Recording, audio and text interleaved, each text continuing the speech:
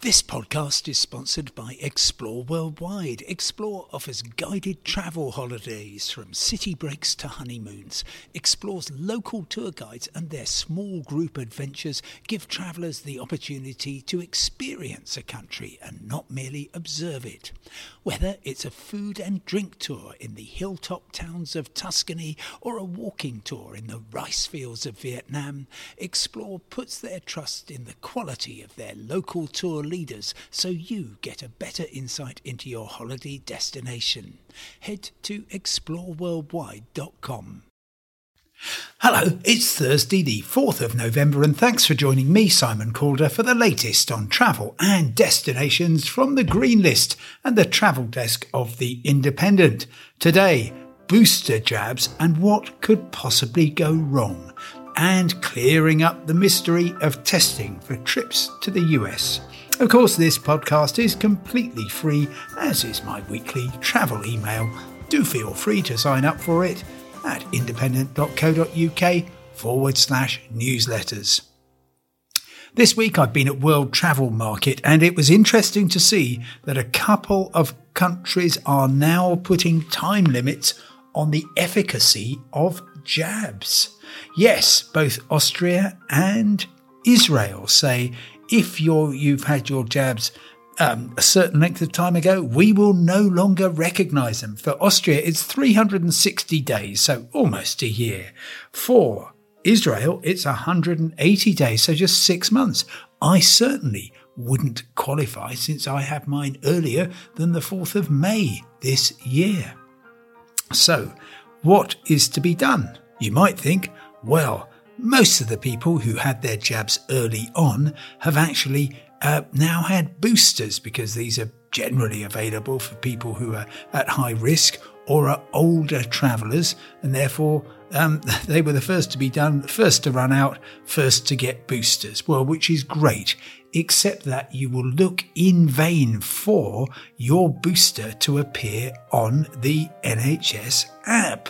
So you'll have the original records, and in the NHS system, yes, your booster is recorded. But in terms of certification, it appears, and I'm hearing this from a friendly pharmacist, that the system of certification was never designed with the possibility that they would need more than 2.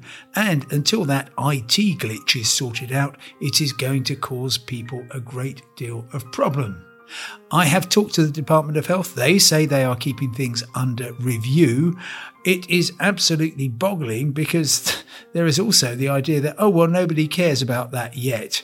We're not kind of in a place where that could be a problem, when that is clearly not true, and none other than the Foreign Office, another part of government, is saying that it could prove a problem. Talking of problems, well, we are now barely 3 days from the US opening up to British travellers, and there's an awful lot of misinformation online about what you will need in terms of testing for your trip. I'm actually having my test that I will need for going there on Monday tomorrow, because you can have your test and it can be PCR or lateral flow on the day you travel or one of the 3 preceding days. So that's quite straightforward. The only thing is, for children who haven't yet been fully vaccinated, and that will be most of them, they will need to take a test after arriving in the US. Yes, on day 3, on day 4, or day 5.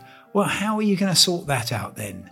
Well, how do you prove that you've got a test booked? Well, the simple answer seems to be that you don't. You do not, if you are a parent or guardian, have to say, look, I've got this booked at a local pharmacy or an airport or some other facility. All you need to do is sign the piece of paper saying that you know that you have to do this. My understanding, and that's all it is at the moment, and I will be on the ground to give you more information, but my understanding is that signing the affidavit will be quite sufficient. And once you have done that, then you will be able very easily to be allowed in. Which begs the question, so day 3, day 4, day 5, what are we going to do? Now, all I can say is you absolutely have to take the test. It is the legal and moral responsible thing to do. So therefore, you have to do it. However, if you were not to, I can't at this stage see exactly what would happen that would cause you any problems. That there's a whiff of the voluntary about this is all I will say. And my main message anyway is that, look, I can help you sort out some testing because, for example, CVS Health, which is one of the top drugstores along with Walgreens, say simply, we will do free tests. You just need to meet the criteria. So I think you might actually be perfectly able just to go along to the local pharmacy, wherever that happens to be, and just say, can we have a test for these kids? And that should be absolutely fine. And it probably won't cost you a bean. But if for some reason it doesn't happen, I would not, as a parent, be terribly worried. Of course, wherever you are travelling, I absolutely implore you to be COVID safe, to be secure, and to stay safe, which I hope you will continue to do. Meanwhile, thanks very much for listening. You can get all the news you need 24 hours a day at independent.co.uk. For now, I shall say goodbye and talk to you tomorrow.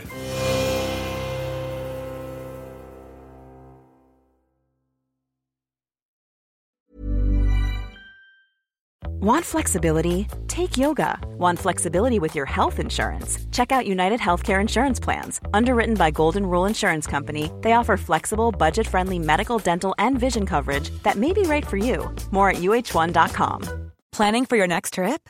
Elevate your travel style with Quince. Quince has all the jet-setting essentials you'll want for your next getaway, like European linen, premium luggage options, buttery soft Italian leather bags, and so much more. And is all priced at 50 to 80% less than similar brands. Plus, Quince only works with factories that use safe and ethical manufacturing practices. Pack your bags with high-quality essentials you'll be wearing for vacations to come with Quince. Go to quince.com/pack for free shipping and 365-day returns.